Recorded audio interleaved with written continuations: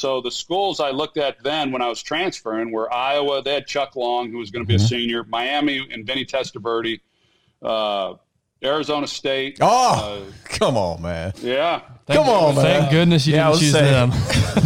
We wouldn't have Troy Aikman if he got Arizona State.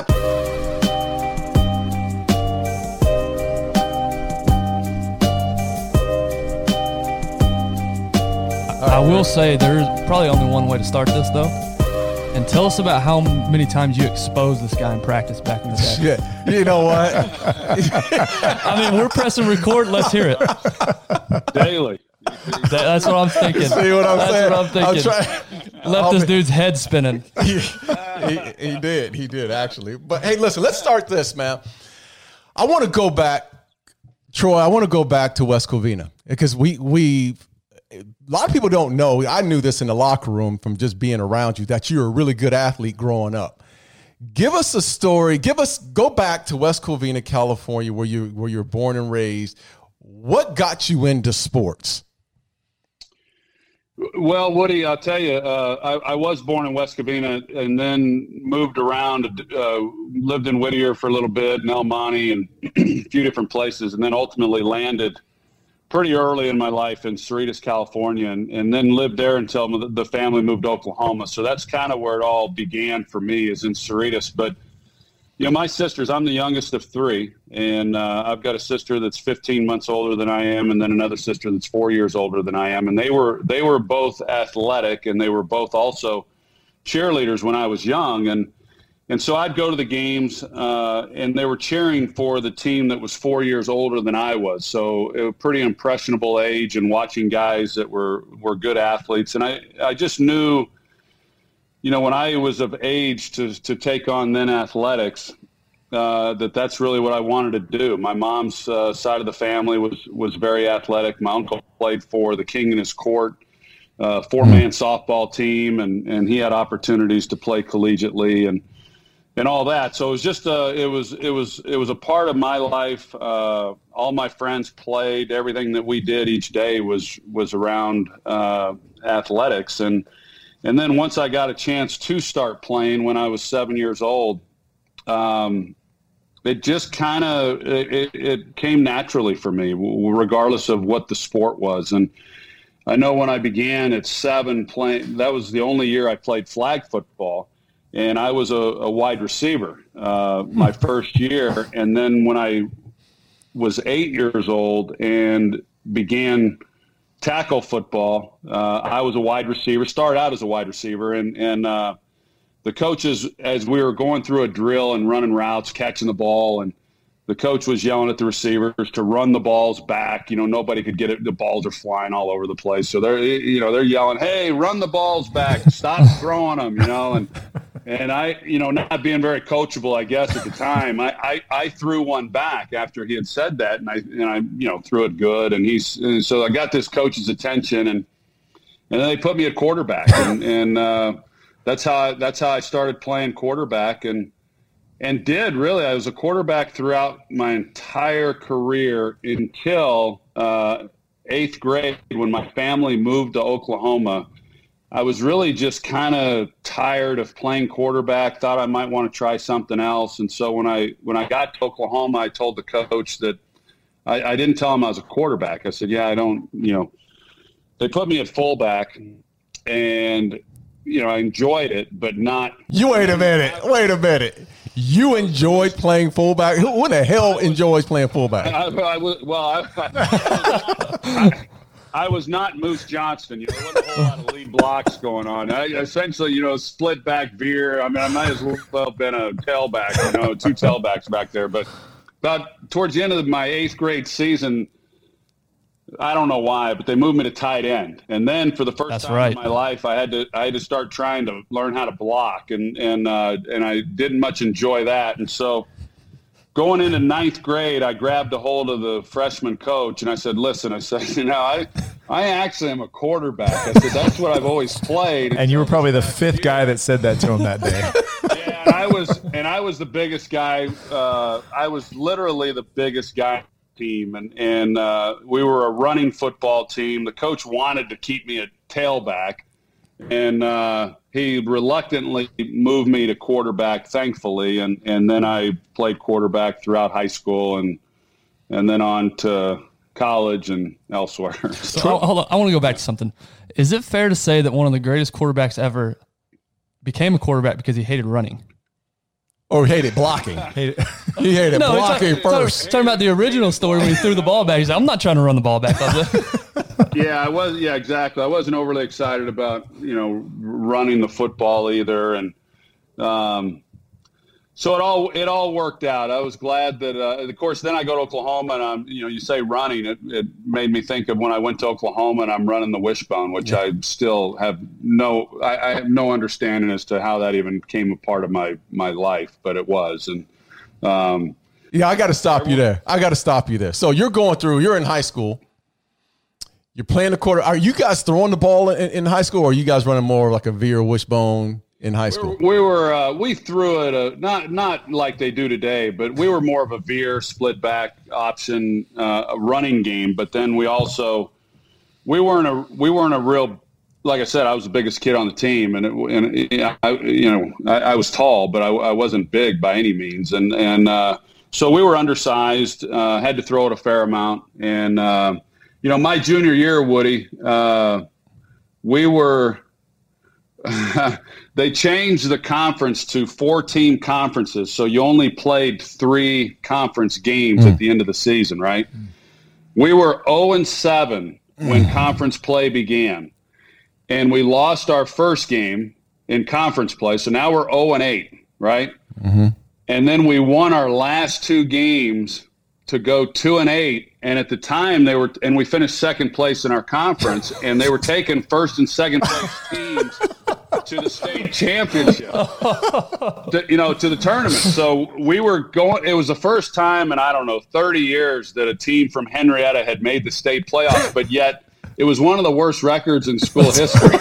So we were. Our mantra was 2-8 going to state, and I felt like we were just kind of starting to peak at the right time. Like we were kind of hitting our stride. We were a 2-game winning streak going into the state championship, and had we have won the state championship, we would have had a losing record. Wow. But that didn't happen because we got throttled the first round. You think? So we finished 2-9. And, we knew how that story was going to end. Yeah, they don't talk much about that team, but they probably should. One of the greatest teams in history. 2-9. Troy, talk about that transition though from California to Oklahoma, because culturally it's a big shift. And growing up, and I'm from California, so I can at least speak to it a little bit. Right, there's a big cultural shift. So you make this move with your family from California to Oklahoma. What was that like as an 8th grader? And you're making this life transition.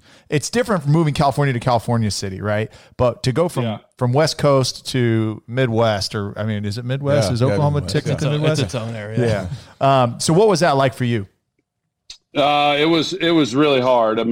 Because it's one thing if you're moving geographically the way that I did, but the whole culture and lifestyle for me was dramatically changed as well. It wasn't like we moved from Southern California to Tulsa, Oklahoma, or Oklahoma City. We moved to a really small town, and where I grew up in California, from my backyard, you could see the parachute ride at Knott's Berry Farm. We were right there. I rode my bike everywhere, and it was easy to get around. And then when we moved to Oklahoma, we moved on to 200 acres and 7 miles outside of town, dirt roads, and we had a working farm. And so I all of a sudden had responsibilities of feeding the cows and the pigs and taking care of the chickens and hauling hay in the summers and quite a bit. And I remember thinking, because I always thought I was going to go on and play professional baseball, or at least collegiate baseball. That was my first love, and I was a good player, and all my buddies were playing collegiately. I had several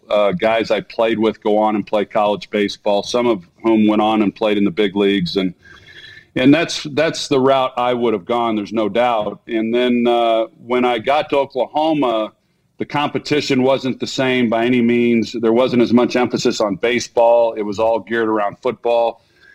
And I just kind of thought that my path had been derailed, and I was never going to be able to realize the dreams that I'd had for myself. I wasn't bitter, and I wasn't resentful towards my parents, but that's what I was thinking at the time. And you know, as it turned out, of course, several years passed. I mean, I was there 6 years through junior high and high school, but it wound up being a real blessing for me going to Oklahoma and having the opportunity to experience city life, and then also rural life with all of the chores that go with that. I've got a real appreciation for both sides of that. And now as a father, I really wish my own daughters had gotten a chance to experience some of the things that I got to learn growing up there in my formative years in Oklahoma, because I feel that those 6 years in Henrietta really shaped me into what I've become, or what my beliefs are, or the value of hard work, and all those principles, you know. And it was just a really great experience for me. But it was hard. I wrote a children's book back many years ago, and the title of it was called Things Change, and it was appropriate for me because that's kind of been my life. There's been a lot of changes throughout my life, and I really have learned that through that, when I look back on my successes, they've usually followed times that I thought were real setbacks or challenges, if you will. And that was one of the first in the family moving and then kind of having to regroup, so to speak, when I was 12 years old. So you go on through high school and you get drafted by the Mets, actually, right? Well, that's an interesting story too. I didn't actually get drafted, Woody, but they were talking to me, and they kept asking me, because I had already signed my letter of intent to play football at Oklahoma before the major league draft, baseball draft. And so the Mets kept asking me, hey, what's it going to take for you to not go to college? They didn't want to waste a draft pick on me and then me just go on and play at OU. So I kept holding them off as best I could. It had always been ingrained in me that I was going to go to college. So I always felt that I was going to go play football in college. I had hoped at one time to actually play baseball as well. But so the Mets, what I wanted was that, you know, when I'm 53 years old doing a podcast with you, I could say, yeah, I was drafted by the Mets, right? I mean, that's right. That was important to me. So they called me the night before the draft, and they said, look, we have to know what it's going to take. And, yeah, I didn't even know what money was at the time. And I said, well, I'll tell you, my dad really treated me as a grown man from the time I was like 6 years old. So I had no parental help on this decision. You know, and he just said, hey, figure it out, bud. You know, hey, it's your life. You do what you want. And so I'm taking this phone call all by myself. Wow, you know, that's amazing. No advice, no agent, nothing. And I said, well, you know, I think it'll take $250,000. And the guy on the other line for the Mets says, $250,000. And Darryl Strawberry was the big stud at the time for the Mets. And he says, Darryl Strawberry doesn't even make $250,000. And I said, well, that's what it's going to take if you want me. And it was a short conversation. He just said, you have a nice career at Oklahoma. And he hung up. And they drafted, cannot think of his name now offhand. They drafted a kid who, it was my age, but that had signed to play quarterback at Georgia. And but he did not go to Georgia, and he got drafted by the Mets, and he went on to sign with the Jets, played in the big leagues for a little while. So, yeah. So anyway, sadly, I was not drafted by the Mets. Point of the story, though, is shoot your shot. I mean, why not? I mean, what if they said yes? Why not? Yeah, thank goodness they said no. I mean, I had troubles in American Legion hitting the breaking ball, so I don't know that my baseball career would have been real good. So back up a little bit. What was that recruiting process for you? And as a 17, 18-year-old kid and going through that, and probably for the first time in your life, your value as a young man was based off of your performance. How was that mindset for you as I'm approaching and these schools are talking to me, and, the local school and OU is calling you and showing interest? How did you deal with that and balance? Because you just mentioned you did it on your own, and that was something as a young man you had to do. Yeah, I was young. I was young coming out of high school. I was 17 years old, and I was not heavily recruited. I had, at the time, I know things have changed over the years, so I'm not sure how exactly it works now. But at the time, I don't know how it was for you. Probably the same as it was for me, Woody. But yeah, you could go on 5 trips at the time, and I had 5 scheduled, but my first trip was going to be to Arkansas, and Lou Holtz had just left like 2 weeks before my visit and went to Minnesota. And I was really interested in Arkansas. I liked the program, and I may have gone there had Lou Holtz have stayed. But Ken Hatfield took over as the head coach, and he brought this wishbone offense that he was going to run. And to his credit, unlike Switzer, he called me up and said, "Hey, you don't fit the wishbone, so we're going to cancel your trip." And so I only had 4 recruiting trips. I went to Oklahoma State, Missouri, and Tennessee. And looking back, Tennessee would have been the best fit for me, but I was young. I really was not looking to leave state. I didn't want to leave that far from home, and I'd originally planned on going to Oklahoma State throughout pretty much my entire high school. Jimmy was there, right? Jimmy Johnson was the head coach, yeah. Jimmy was the head coach, and he had really started recruiting me about my sophomore year. And the first night that a head coach can come to your house, Jimmy was at my home in Henrietta and selling pretty hard. I was their number 1 recruit, and I planned on going there. I had a good feel for it. Their offense fit me and all that. So the second to the last weekend, I went to Stillwater, visited with Jimmy, the whole staff, Woody, that was ultimately in Dallas, Butch Davis, Tony Wise, the list goes on and on, Dave Wanstead, all those guys were at Oklahoma State at the time. And so I remember Jimmy at his house had the recruits over, and one by one, he'd have them come up to see him up in his office upstairs. And I went up and told him, I said, "Coach, I'm coming to Oklahoma State, but I want to go to Oklahoma next weekend for my last recruiting trip. I just feel like I owe it to myself, and I hear it's a great weekend, and I want to experience it." And he was trying to talk me out of it, but he said, "Yeah, okay, it's fine." And so I went, and it was really an eye-opener for me, because at Oklahoma they brought out all the Heisman Trophy winners and Billy Sims, and they spoke to all of us. And as I was driving back to Oklahoma following my trip to OU, I just thought, I'm coming from a small high school.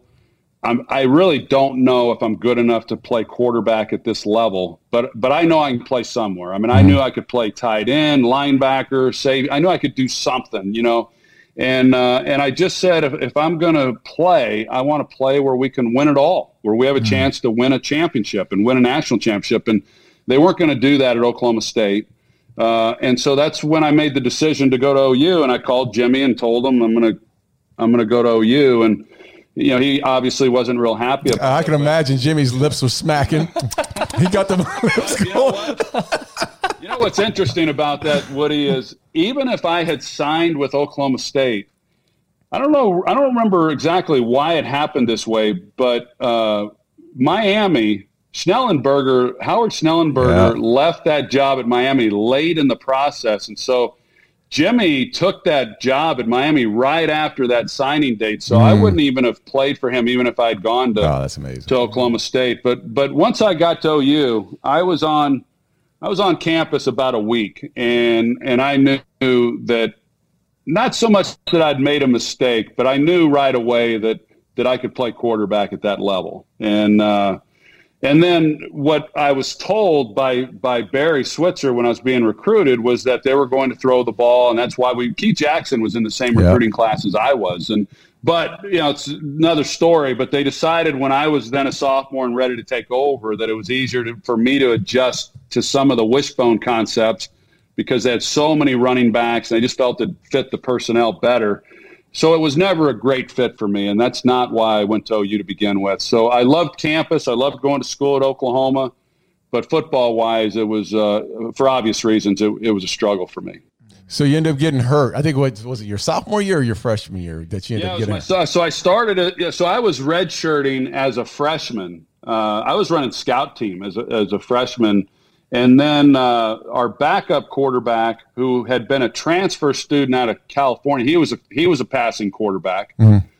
You know, OU was in a weird period where they had Marcus Dupree the year before. They're trying to figure out, are we an I formation running team with Marcus, or are we going to be the wishbone? Or so my recruiting class was kind of a hodgepodge of partly passing skill players, and then the other part were guys who thought they were going to run the wishbone. And Danny Bradley was the starter my freshman year. So Mike Clopton, this backup, he gets ruled ineligible. Smart guy, but something to do with the transfer of a class. So he gets ruled ineligible. And then about a week later, Bradley gets hurt. And now we're on our third-string quarterback. Kyle Irvin was the third string. But for whatever reason, they decided as a staff that they were going to start me instead of Kyle. And Kyle was a year older than I was, so he had already been on campus a while. So I went from running scout team to playing the next week against Kansas. We were number 2 in the country. And I was terrible. We ended up losing the game, and it was another one of those setbacks for me where it was about as low as I'd ever been in my athletic career after that game. And well, then the next year as a sophomore, I take over as a starter, and I broke my leg the 4th game of the season against Jimmy Johnson and the Miami Hurricane. And they were really good. There were some great matchups over the years between those two schools. But so Jamel Holloway.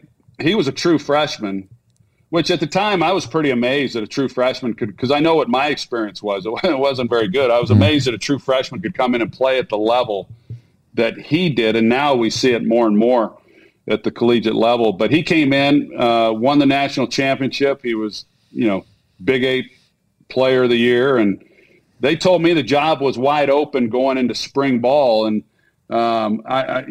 I was young, but I wasn't dumb. I said, guy just won the national championship. I don't think it's open competition, So I ended up. That's when I transferred to UCLA. And was Barry a big? I remember Barry playing a major role in that transition when you went to UCLA. Is that story correct? Yeah, Woody. I think Barry knew.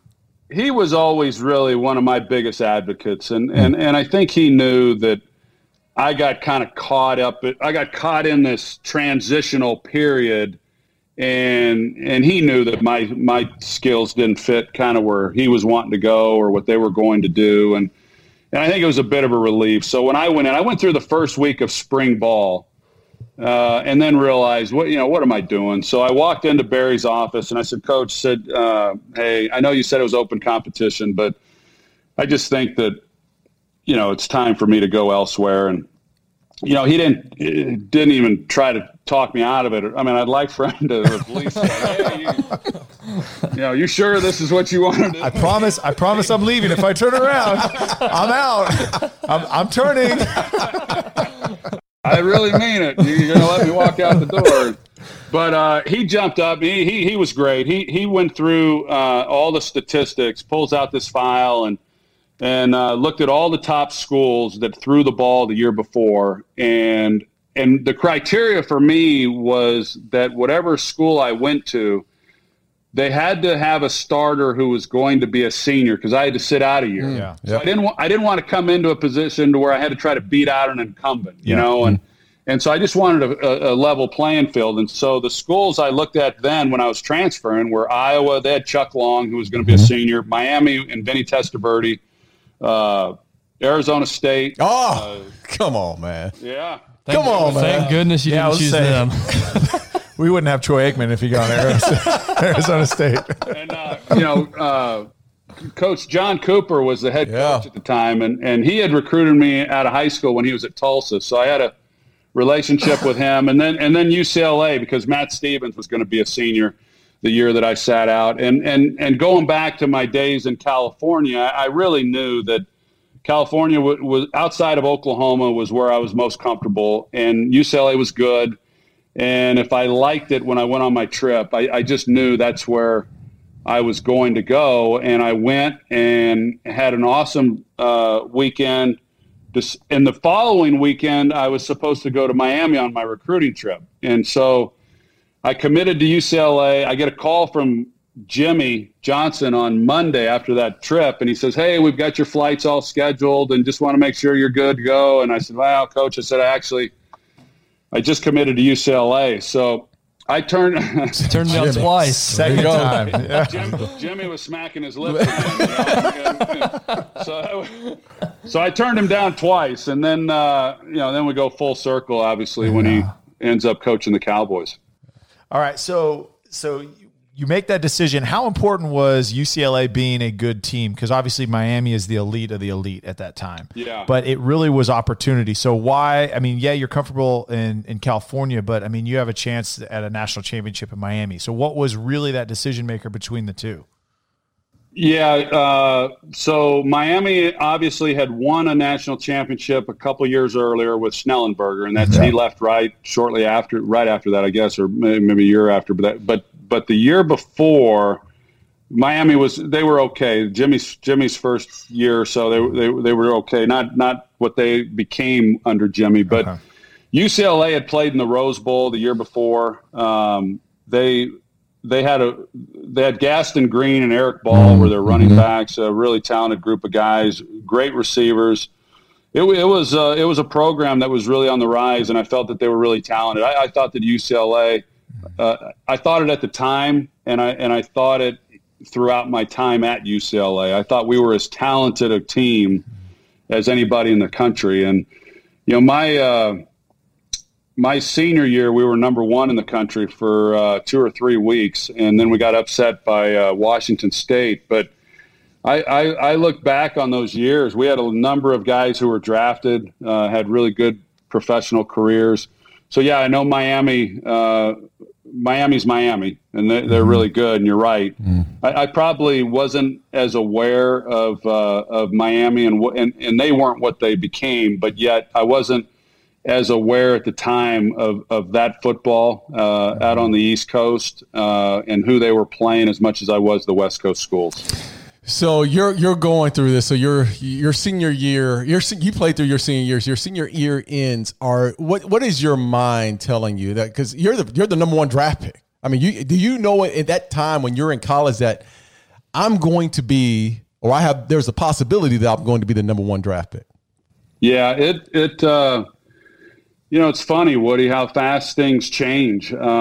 Because when I sat out that year at UCLA in 86, and then 87, I was competing with a guy named Brendan McCracken, who had been the backup quarterback, and he was more of a runner than I was. And so the offense was going to have to evolve a little bit, depending on who was going to be the quarterback. We weren't very similar in our skills, and I ended up winning the job. And I'll never forget it. My quarterback coach and offensive coordinator, a guy named Steve Axman, who was awesome.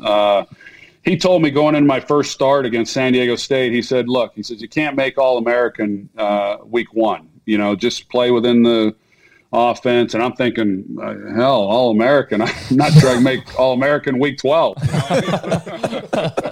I was just, did anybody see my only start in Oklahoma? But the year went really well. And then, we went 10-2 my junior year. And I'll never forget that Coach Donahue, at that time, no underclassmen had ever come out early. And Coach Donahue met with me shortly after the season, and he talked to me about returning for my senior year. And it kind of threw me off, like why we were even having the conversation. And I said, "Coach, I'm not going anywhere." I said, but there was talk at that time that I could be the number one pick had I have come out. So for a guy who was just hoping to earn the starting job week one, to then at the end of the season, a lot of NFL scouts saying that if I'd come out, I might have been the number one pick at that time, was pretty amazing. And so my senior year, we lost a lot of really good players after my junior year, but we hung in there. We won games. Like I said, we were number one for a while. And then, it was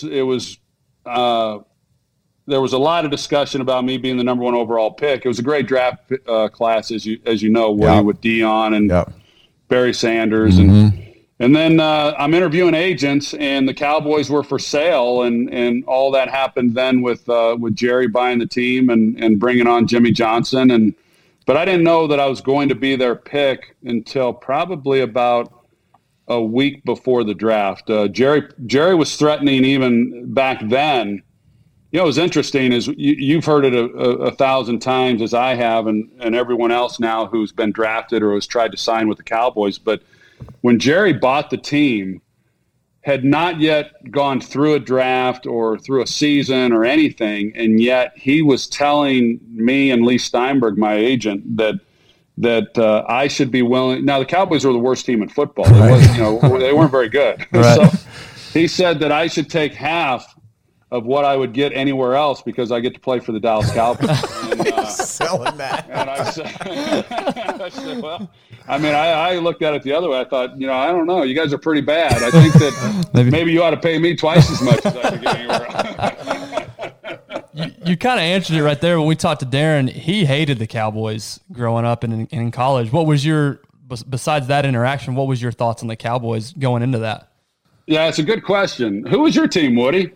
Steelers growing up. Really? Love the Steelers. And, we didn't have a team in Arizona, so it was either the Steelers and I was sort of like the Raiders. Yeah. But the Steelers by far were my team.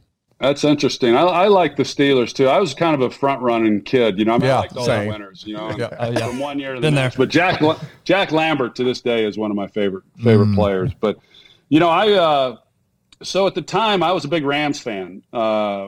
Growing up in California, and even when I moved to Oklahoma, we got a lot of Cowboys games. I liked the Cowboys, but I wouldn't say like I was just this huge fan. But when I was coming out, so looking at the teams that needed a quarterback, and then trying to figure out, okay, where would I like to play? Green Bay, before the NFL season ended, Lindy Infante was the head coach of Green Bay, and he flew to L.A. and met with me and told me that if they had the number one pick, they were going to draft me.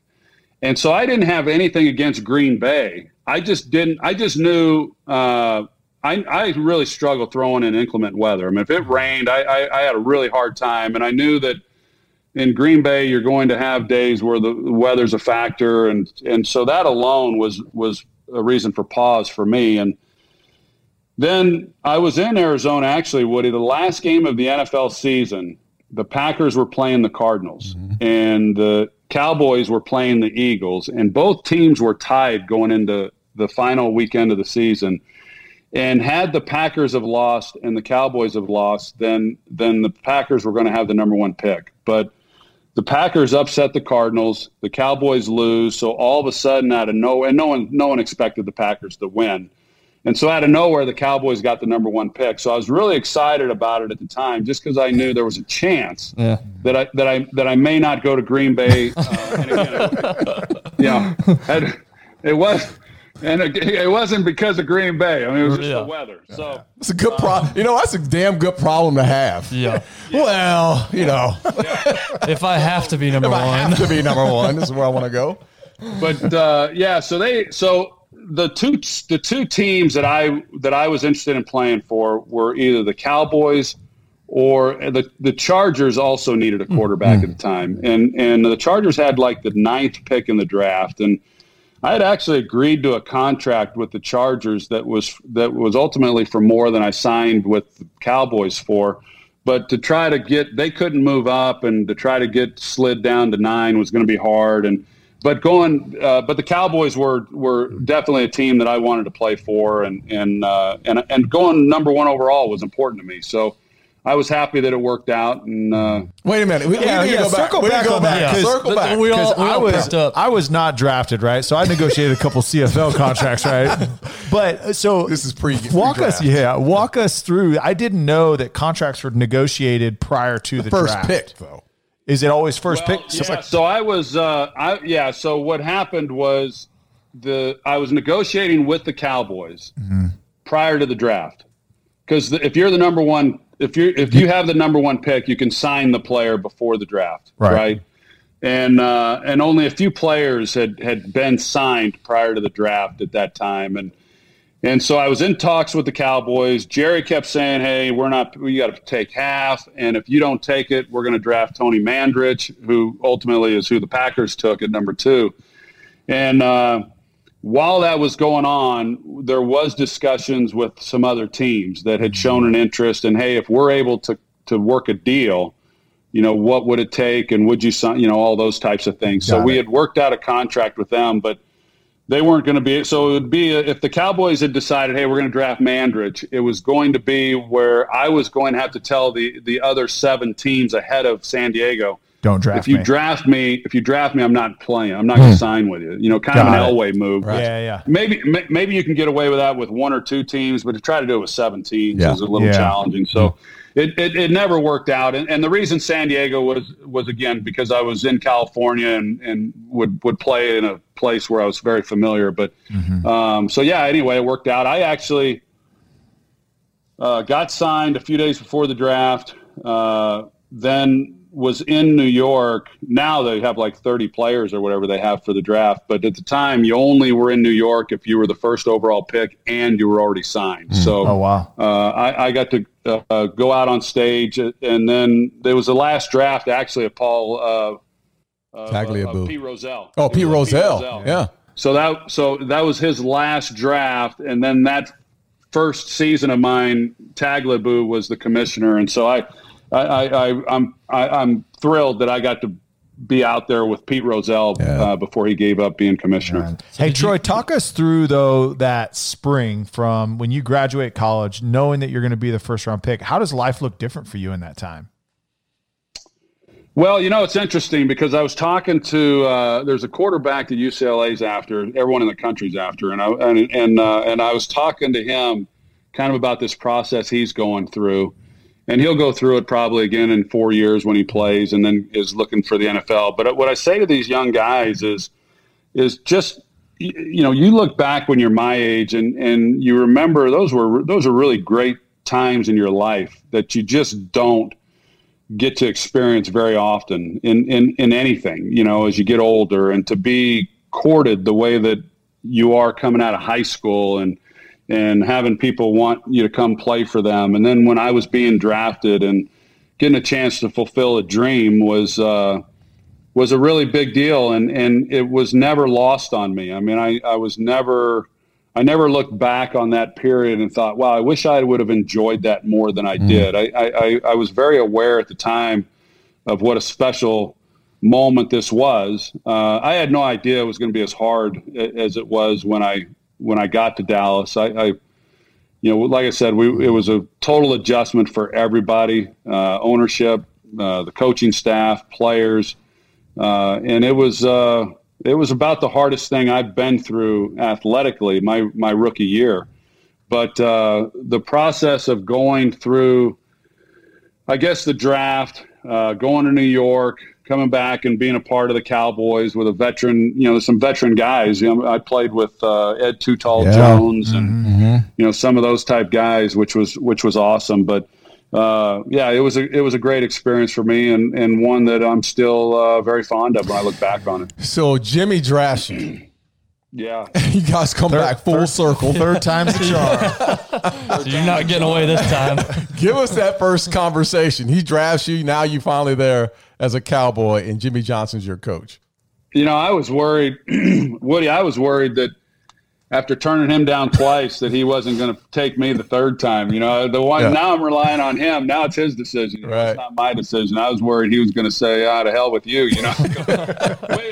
which he kind of did anyway. A few months later, he drafted Steve Walsh, Wow. No draft. Yeah. That was, so that got us off to a tough start. But I always liked Jimmy, always had a good relationship with him prior to going to Dallas. And then when I got to Dallas, I remember before I was drafted, when negotiations began, Jimmy would give me a hard time about not having gone to Miami because of their successes that they had. They'd won another national championship with him and all of that. But it was all really good until until they ended up drafting Walsh, which it was in the supplemental, and we gave up a first-round pick, for him. So, now you've got two first-round picks. One in Steve already had a relationship with Jimmy. I had somewhat of a relationship, but not like Steve had, and he was familiar with the whole staff and knew the offense and all those things. So, and Jimmy has admitted that he really then didn't know how to handle it, so he didn't get in the middle of it. So I never really had a chance to get to know Jimmy very well once I got to Dallas. He kind of was hands off because of the Steve factor, and which I think affected us a little bit. And then we just, not being very good. It really was. I mean, what happened is Jimmy came in. He was always very positive, and he was like that, for the most part, even when you got there, Woody. And his approach was always to accentuate the positives. Not that he couldn't be tough, as you know, but he really liked coaching from a positive perspective. And so that's the way things started in the mini camps and stuff, our first year together.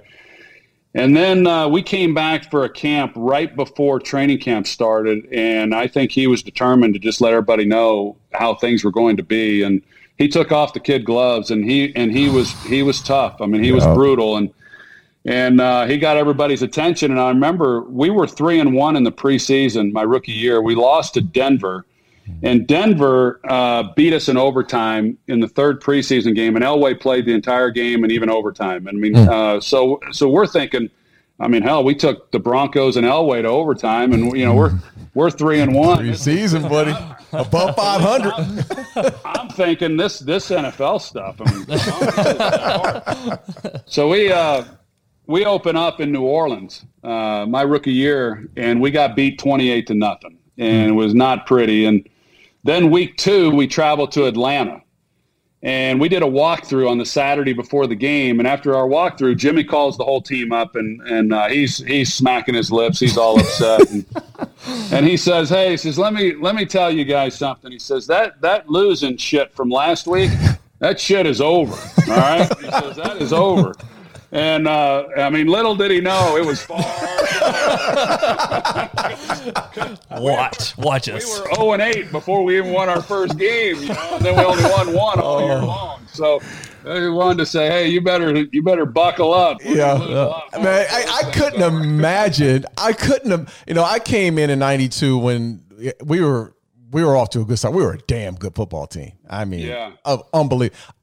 And a loss in that season under Jimmy Johnson was like death. Like you lose a game. Oh my God. I didn't want to show up for film the next day because you knew it was going to be brutal.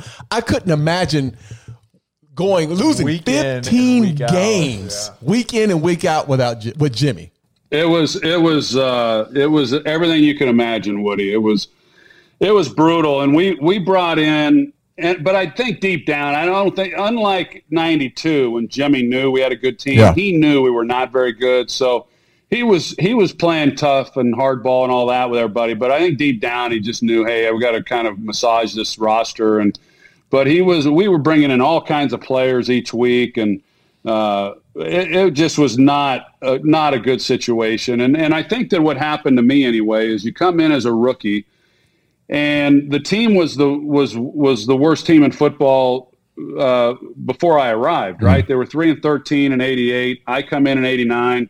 And we're still the worst team at the end of that season, but you're not really, at least I wasn't. I'm not thinking I'm responsible for this. I felt like I'm still young, I'm still learning, and heck, this team was bad before I even got here, But year 2, that's when I said, okay, now, I have ownership in this, and it's time to get going.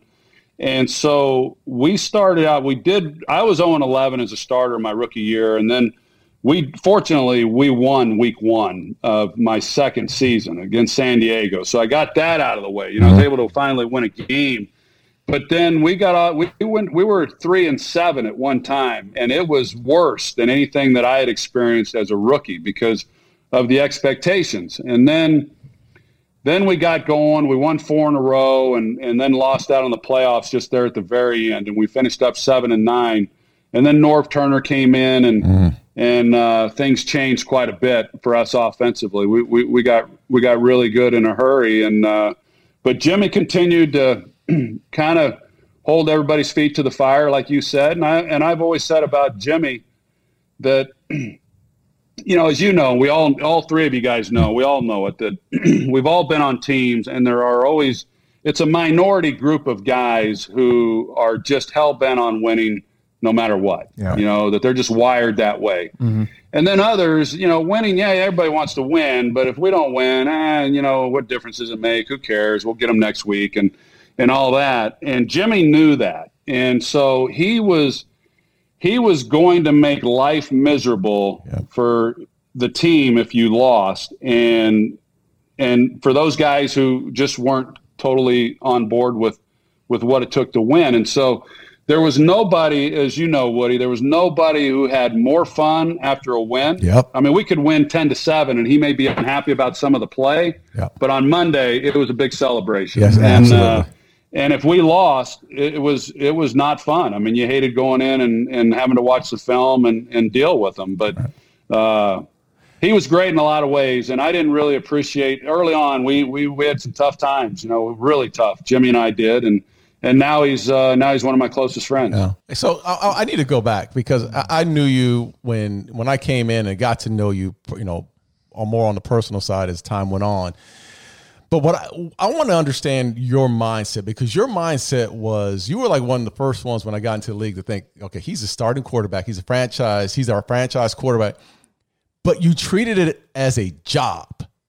I mean, you went to work every day. And not only was it you, but it was the Daryl Johnsons of the world. And I've told this story on the show before, is that when I first got to Dallas, you hear about the names like, you, and then you hear Michael Irvin, how flamboyant Michael is, and Emmett, and you hear all these flamboyant names, but then you walk in, and through mini camps, you sort of see, the culture of the team, but then you get in the training camp and you finally figure out, okay, here's the pecking order.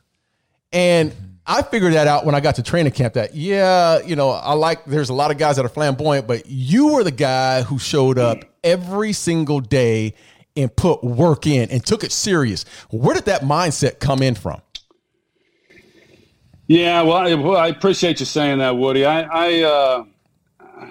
don't know. I think probably from my father. I was raised pretty tough from my dad, and like I said, he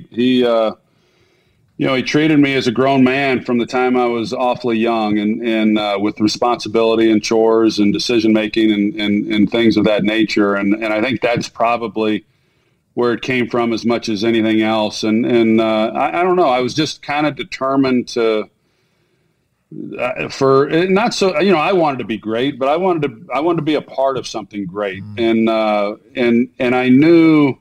kind of knew early on. I remember when Norv took over my third year.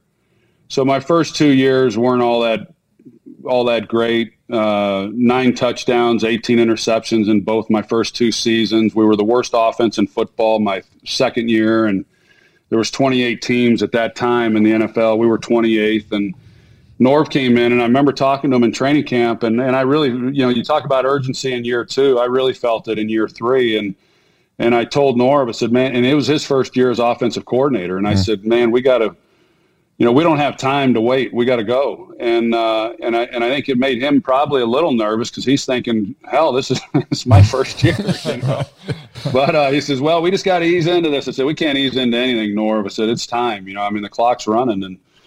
And so we did. We were well coached. We got off to a good start and really had a good season.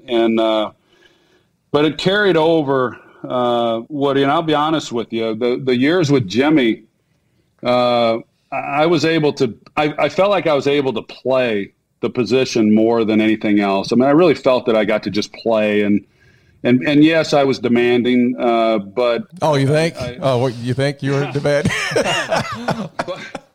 but I thought that I really felt that I got to be a teammate as well. I mean, I felt like I could focus on being a teammate, doing my job, being the leader of the offense and the team.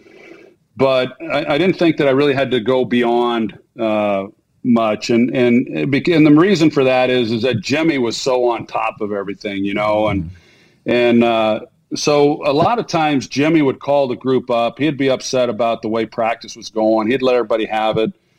And then I would be the good cop. I'd go in the huddle with the guys and say, hey, look, don't worry about him. Let's just go in, let's go play and have a good practice. And Jimmy really made my job easy. And then when he left, as you know, a lot changed, and a lot of the attention to detail changed. And then that's when things even got ramped up even more for me. And that's when a lot of the enjoyment that I had began to be taken away a little bit. And I will say, I was just telling somebody this the other day that I got into a space after Jimmy left that was really, really challenging for me in so many ways. And I think that I don't know that I handled it great. Maybe I was too tough. Maybe, I don't know. But I do know that if I went back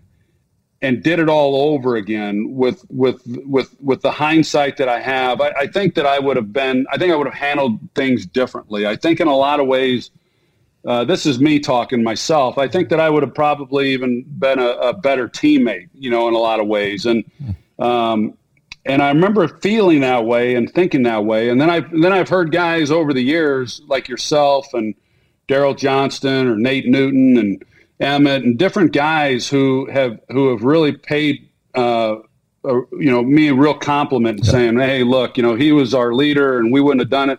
And so then I think, man, maybe my view of how tough I was or demanding I was, maybe it was all a good thing. I don't know. But it's made me feel good for hearing from those guys. And just all I ever wanted was the respect of my teammates, and to know that I was only there for one reason. And I really was. I mean, I wanted great friends, but I really wanted great seasons more than anything. And I don't know. I don't know how you are, Woody, but I look back on my career and those years, and I do think we left a lot out. Yes, there, we did. And it is disappointing. Yes. And I talk about this now with Tom Brady and Bill Belichick that, I always ask the question, who's benefited more from the other? Has Tom benefited more from Bill, or has Bill benefited more from Tom? And you could obviously debate that for a long time. And the reason I say it is because I know for my career with Jimmy, I just got to go play quarterback. Yes. And that's what Tom has got to do for 20 years. Yes. And that's that. All he's had to do is I say that, respectfully. He's just go play the best you can play and be a good teammate. And he's not had to worry about the other stuff. And I don't know that even Tom fully, I know he appreciates it, but I don't know if he truly understands it. Whereas I do. Yeah. And, so. It allowed you to play. Good. It allowed you to play. And listen, I want to just piggyback on that because I was a guy on the defensive side of the ball watching when Jimmy left. And I think one of the things, and I can understand I was so young when Jimmy left. I only had 2 years under him. And all I knew was winning championships. But I wasn't present. You were present. Michael Irvin was present. There was a part of you guys that understood the history that could be made if we could have just kept this thing together. Yeah. And it was, and I didn't have that longevity with Jimmy, so I didn't really understand. But it took years later to find out when Jimmy left, things weren't the same. There was added pressure on you, and we weren't looking at Switzer. We were looking to you to provide the leadership because we knew there wasn't the discipline was not there. So you did a hell of a job, man. Did a hell of a job, bro. It does. It really means a lot. I mean, I the respect that I have for you, and so it's when Jimmy had a great eye for talent, and I thought he was great during the week leading up to a game. I never thought Jimmy was a great game manager. He had a lot of courage, would go against the grain and be a riverboat gambler, which served us well a lot of times. But his ability to draft, and I thought his ability to message during the week was something. And the thing for us, Woody, was that what everyone always talks about these guys now, if there's a quarterback, running back, receiver that are talented, they say, oh, well, that's the new triplets. That's the new triplets or whatever it is. And so be it. But I always say, when you look at the three of us, me, Emmett, and Michael, and talk about the triplets, they miss the picture if all they're saying is that we were able to play at a high level, because, Michael came in 88, worst team in football, 3-13. I come in 89, worst team in football, 1-15. Emmett comes in 90, we're 7-9. We still have a losing record and don't make the postseason. And so none of us three had enjoyed any success without the other. And so I never felt it. I don't think Michael did, and I don't think Emmett did either. But I never felt any animosity about, okay, who's getting the credit here? We just wanted to win. Right. And Michael was the same way. And Emmett, you were that way. Daryl Johnston, Novacek, 2A. I just felt like we had Charles Hay. We had guys who just truly wanted to win. Yeah. And our hardest workers were our best players, and it doesn't always happen that way. So I think that we were able to set a tone for young players that they just got on board, and maybe you were one of those guys when you came in, but we hadn't won a championship either until you got there as well. And so I do think that after Jimmy left, that began to slide a little bit, and the attention to detail and the way in which we worked, wasn't the same. And ultimately it showed, we weren't quite as good. Troy, so I want to learn a little bit more. We talk about mindset on this show a lot, and you made a lot of moves through your career, had a lot of setbacks, right? You went to OU, you got hurt. You had to watch a national championship being won. Then you transfer to UCLA. You have success there, but you don't have that championship level of success. What is the resilience? Where do you think that resilience that you have that, okay, I go through, two really tough years and then start to see success, but then you get there and then your expectation is I'm going to maintain success and whatever it takes to get there. And that was the first time you really truly tasted it. I mean, am I correct in saying that? Point. Yeah, it's a good point. How did you now say, okay, this is the expectation, although you had not experienced that prior to this, up to this point in your life? Yeah, not at a high level. We had all my teams that I was a part of when I was in California. We won. Mm-hmm. It was it was those years in Henrietta where we were 2-9, state playoffs. So 2-8 going to state. I think that at the time, whenever teams had gone on and won a Super Bowl, then they always talked about the Super Bowl hangover the following season and how they struggled. And they typically had. Most teams had struggled after they'd won a Super Bowl. Guys are doing book deals or appearances, and you kind of lose the focus, I guess. And it was always strange to me because after we won our championship, I thought, man, that's such a magical time, and the feelings you have when you go through that playoff run and win a Super Bowl. To me, it only fueled the drive that much more. Like, how do you not want to feel this every year? So I got even more motivated to win at all costs, and so that's really where it came from. And then knowing that we had become an offense that, we threw the ball. There's this idea that all we did was run the ball, and we ran the ball, obviously, and we ran the ball well, but we threw the ball really well too. Yeah. And early on in games, in the first halves, we would throw the ball more than we'd run it, and then we'd close out games running the ball. But if you go back and look at a number of those years, our best years, our yards per pass, we were number one a few times. We were top three. So we didn't throw it as much as Miami or San Francisco or Green Bay, but when we did throw it, we threw it as well, if not better than anybody who did. So we were a really good throwing team. But with that being said, I knew that I wasn't going to win passing titles or touchdowns, and I would have loved to have thrown the ball more than we did. But my legacy was going to be about winning championships, and that's why I'm in the Hall of Fame. I mean, I know that, and so I knew that early on that this is how I'm going to be defined, and quite honestly, I was okay with that. I mean, that's the way as it should be, especially as a quarterback, and so I think that only fueled me a little bit more. And the frustration for me as I moved through my career is I just felt that there were a lot of decisions being made that I had no control over, and yet they were reflecting on me because of how we were playing on the field. And so I knew what it was like when I first got in the league and we weren't very good, and then I know what it was like when we got good, that 5-6 year window. And then through that, you earn some respect. You earn respect in your own locker room, and you earn respect around the league. And I felt like I was at risk of giving that up because of nothing that I could control. And that's where the frustration became. Each year it got more and more frustrating. And I really felt that I'd go on and play after I left the Cowboys. It didn't obviously work out that way, but my career was cut a little bit short. It really was not due to injury. It was due to just finally at a breaking point and not wanting to continue to do the things or go along with the things that were being done in Dallas. Yeah.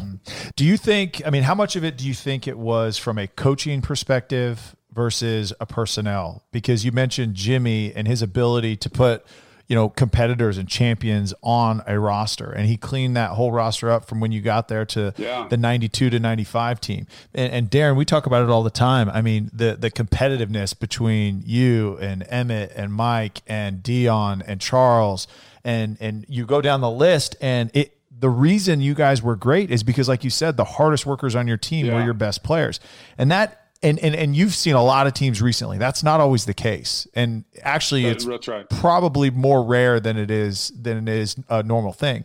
So do you think that 95 year was the transition? Okay, you had the personnel still that Jimmy put together, but then 96, 97, 98, when you start to see things change, was it personnel or what was the weight difference between personnel and coaching? I think it was a little bit of both. I think it was mostly personnel. And then just as you know, the difference in winning and losing at that level is not much. And just the attention to detail, I thought kind of got the best of us. And, I know in 94, the year after Jimmy left, we were good. We were 12-4 and went to the championship game and lost to San Francisco in that game. But I didn't feel that we were as good in 94 as we had been in 93. Absolutely. With the same players. I felt like we kind of started to let some things slide. And then in 95, we weren't as good as we were in 94. And even though we won a Super Bowl that season. And so it just slowly, we started losing players. When Jimmy was there, I didn't realize how deep we were until we started losing some of our frontline players. I mean, in 92, I thought we were a good team, didn't know how good we were. 93, we then knew we were a really great team with the talent. But we would lose a Pro Bowl player and a backup from someone that Jimmy drafted would step in and be a Pro Bowl player. It was, and then we weren't drafting the way that we were with Jimmy. I think that was one of Jimmy's greatest strengths. Absolutely. And that he was able to get picks. Leon Lett was a 7th round pick, a guy who was an all pro player. So we had guys like that that played at a high level that were not highly drafted. And then you look at the drafts, they really struggled. I think that I don't know that Jimmy gets enough credit, quite honestly. I know he doesn't get enough credit within the front office of the Cowboys for his eye for talent, but they went through a long period. Woody was a part of those years. They went through a stretch where they really had a hard time drafting players. Man, but you just went on the Pat McAfee show and said the same thing. I just said the exact same thing, man. It's just the reality is that Jimmy. I mean, we can talk about the levels of talent that are in the NFL because it's so close, but he drafted like an alpha dog. He drafted guys that were the gym rats. And I tell the stories and I remember when I first got there, they used to have to run myself and Kevin Smith out of the locker room because we'd stay there all day. We just loved the game that much. So, I don't want to get into the whole. Yeah, I don't want to get into the whole situation with what happened after Jimmy, because it's obvious. Yeah, it is absolutely obvious that we stopped drafting the right way. Mm-hmm. Hey, Troy, talk us through that decision to retire. And we talk a lot about purpose and identity and all that, right? You had been a football player, really college on, right? Baseball, football in high school, but then you are football, and that is how people know you. When you move on, and you moved on successfully to broadcasting and have absolutely killed it there, but now football's taken away, this game that has been your identity for so long. What was that transition like from, and we call it, professional football life to civilian life? What was that like for you? It was pretty seamless, quite honestly. I mean, I say seamless from the standpoint that I was able to get into something that kind of occupied my time and challenged me, So when I ultimately decided to retire, Matt Millen was leaving Fox to take on the general manager's job at Detroit. And so I was told by Fox, hey, if you do retire, we've got a job for you in the number 2 booth, stepping in for Matt. And then which I did, and ultimately they paired me with Daryl Johnston in a 3-man booth. And one of the reasons why Matt Millen left was because, he had been laboring behind John Madden as the number 2 guy, and there was no end in sight to that. And so he got to go on and do something different. And I got through my first year of broadcasting, and I got a call from John. He's a good friend, and he called me up and said, hey, I just want you to know, it hadn't been announced yet, but it will be tomorrow. He's leaving to go to Monday Night Football. And I didn't have any idea how that might impact me, but they decided then to move me and Joe Buck and Chris Collinsworth into the number 1 booth. And so I've been, in the number 1 booth ever since. So it was an adjustment for me in kind of learning this business, I guess, or what my job was and how to do it. But at least I immediately got into something during the football season, which I enjoyed football, always have, still do, love watching it. And wasn't looking for something to occupy my time. And I think that's where a lot of guys really struggle is they retire and, what are they now going to do? And it's one thing to find something that keeps you busy, but then also you want to be compensated in a way that kind of motivates you as well. And those are hard things. And I understand it. So when I got into broadcasting, I really thought that I would do it for a couple years until I figured out what I wanted to do and then be done with it. But it's turned out it's been a great job. That I still get the off seasons. I get to work from home. I get to be around my kids during the week. I don't miss much. Did a little bit on the weekends, but it's as great a job as I could possibly have. So I was then able to, the broadcasting kind of, it scratched the itch of football, but also motivated me in a lot of other ways. And I never have kind of sat and wondered, okay, what am I doing? What am I going to do? And so I feel really blessed from that perspective. So, again, you've had this football mind. You've been around football all your life. Has there been any time recently that you've thought about moving on and being a part of an organization, GM, owner? Has your mind taken you there? Yeah. When I was playing, Woody, at the end, I always thought that that's something I would do. I really thought that I would get involved in a front office somewhere. But then when I did retire, and then being a single father, the broadcasting just was the perfect job for me to be able to get my girls to school, pick them up, not miss any of their activities during the week. And I knew then that it would be very selfish for me to move into a front office and the time constraints, and that'd be very selfish on my part, because it's not something. It would just really be satisfying, my ego, I guess. And So now I've got a senior and a junior, and now would be the time where I could start entertaining some of those things, and if it were something I wanted to pursue. But I'm realistic about it. In fact, Daryl Johnson and I had this conversation a few years back, and then he ended up, being a GM now for a couple teams. But at 53 years old, there'd be a learning process, and there's not many clubs that are wanting to invest that kind of time into someone my age now, and not knowing how many years are they going to actually get. And I don't know at my stage of life that I don't know that I want to go sit and watch football practice every day of the week and watch film and all that. I think I'd be good at it if I did it. And I've had talks with Elway over the years about it and why he got involved and what motivated him, and I understand it. So I wouldn't never close the door, but I just don't think it's something that's going to present itself for me, and that's okay. But if it doesn't, which I doubt it will, I think there will always be a part of me that will look back and say, I wish that had happened, and I'd like to know how I would have done.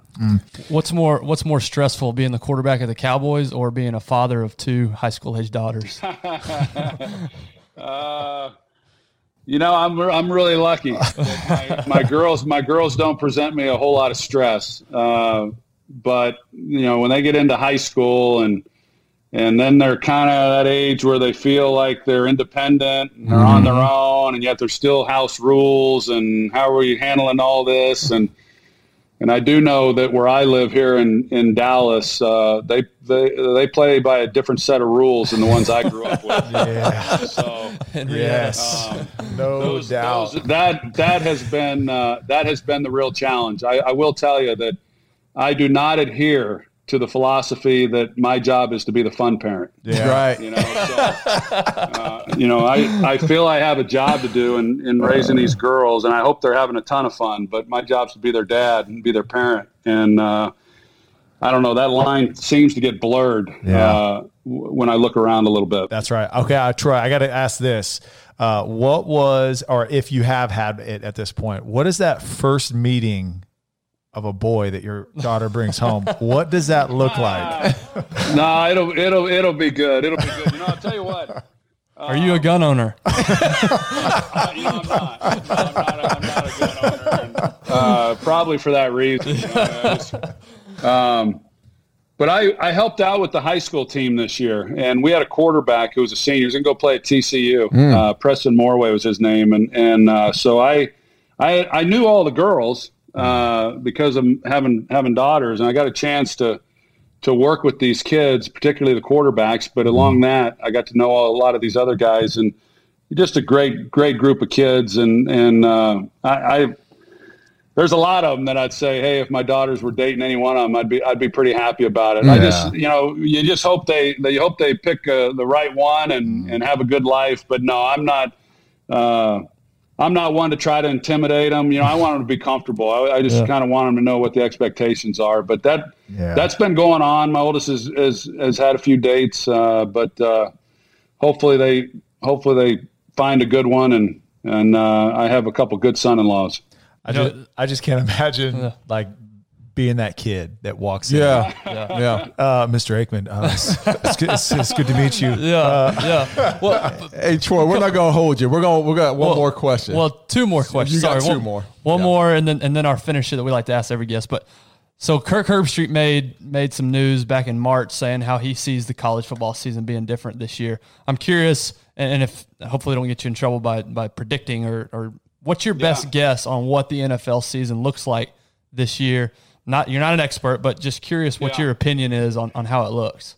Well, I think even more so here in the last day or two, but I've always thought there was going to be football. I was always optimistic. I was thinking, man, if there was talk that there may not be, and there may not still be, who knows? But I thought that if we're not playing football like 4 or 5 months from now, we've got some real problems. But so I've always been optimistic that there's going to be football, and I think now looks like baseball is going to start without fans. The NBA is going to start practicing again. NASCAR kicked off on Sunday. And so I do believe now more than ever there will be football. I do think there'll be fans in the stands. I don't know that there'll be 60,000 people, but I think people will be there. And and we'll be at those games. There was talk about a month ago that maybe we would be in LA calling the games and not being on site. But I think it's going to look and feel not quite like it's always been, but I think we're going to be closer to that than any of the other sports. I don't know if you're a soccer fan at all, but they started, over in Europe, they started playing, and it is weird. It is really weird having no fans, and the atmosphere is gone. It's still the sport, and it's still good to see it, but it's so weird not having that atmosphere. Absolutely. And Fox, I know, has looked, Joe Buck talked about it on some podcast he was on recently, but I think Fox has looked at, if there are no fans in the stands, for the viewing audience at home, how do you pipe in some crowd noise? How do you make it look like there are fans in the stands? And they've got some technology that I'm not so sure that the viewer at home would know that there aren't fans at the game. And I think that I agree with you. I think that would be important to do. Yeah. As a player, would it be weird? Yeah, so weird. Yes. Well, I'm just saying, would it be weird to have noise pumped in over the loudspeakers as a player? You do it all week, right? So. Yeah. I don't know if they'll do that. Like ours would just be through the broadcast. It wouldn't actually be at the stadium. The noise that is created. So I don't know if they would actually. I would be surprised if the league would allow crowd noise at the games. Right. That's been something they've not allowed up to this point. But for players, I mean, we've all played. We all know that, at least, especially for the home team, you kind of feed off that home crowd. Yeah, absolutely. There would not be no home field advantage at that point. And it'd be really different. I don't know. I think some players, I've heard Kirk Cousins talk about it. I think there are players who would hate the idea of playing without fans. I think there's probably some other players that might enjoy that. Yeah. Interesting. Well, we want to wrap it up. We appreciate your time. We always wrap it up with this one question with all of our guests. And the question is not if you could change anything. So I just want to caveat that. But if you could go back to any point in your life and tell yourself one thing, where would you go and what would you tell yourself? Oh, man. That's a good question. Thank you. It's really good. I don't know. I do know that when I turned 16, prior to being 16, I said earlier in the podcast that I was 17 when I graduated. My birthday was in November, so I was pretty young for my grade always, and so I didn't even get my driver's license until after football season, my junior year, and my buddies were all driving. Some of them were driving when they were sophomores, and I always felt that, man, the best thing in life would be able to drive a car, to have a driver's license, to get in the car, go wherever you want to go. I mean, how can anyone have a bad day if they are old enough to drive? I mean, that was kind of, that's how much driving I thought, meant to me. And I really did. I mean, I felt that there's no way you could ever have another bad day the rest of your life as long as you could drive. And so, you turn 16 and you realize that, there are still plenty of bad days. And I always remembered that. And I always remembered that as a player, that even though I wanted to win a Super Bowl as the number one overall pick, I felt that, when you talked earlier about, what was the motivation and where did this drive come from? I think for a quarterback, when you're taken in the first round, there's an expectation to bring the franchise a world championship. And so that obviously was mine. And you think, there's a tendency to think, once I do that, then I don't ever have to prove anything again. And you realize that that's not true. That you prove yourself every single day, and you go out and you have to do it. And so, I think at a really young age, I've been able to kind of keep some perspective on life and what's important, and maybe some milestones that we all hope to hit, and knowing that doesn't in and of itself make life, right? So I don't know that I would go back to any particular time. I do think that, as I spoke of earlier, I think that the only real regret that I have has been how I viewed maybe my demands and how tough I was as a teammate, and how that would probably look different now. And that's why it means so much to me when I hear from guys like Woody and other teammates who think contrary to that. Yeah, no, I really have no true regrets. Wouldn't change much. And I'm thrilled, feel honored and blessed to have gotten to do the things that I've gotten to do, and know that along the way there's setbacks and that's life. You know, it happens. So that's kind of what I try to pass along to my kids and young people when I talk to them. Awesome. Well, man, we appreciate your time. 8 Ball. You got it, bud. I got so many names. 8 Ball, Cool Whip. I mean, I'm used to calling him all these names, not Troy. So, what do you call you, burnt toast? You got jokes. Watch your mouth, Ben. I appreciate y'all having me on. Yeah, man. All right, Thanks, Troy. so much. Appreciate you. You got it. See you guys. All right, See ya. thanks, bro.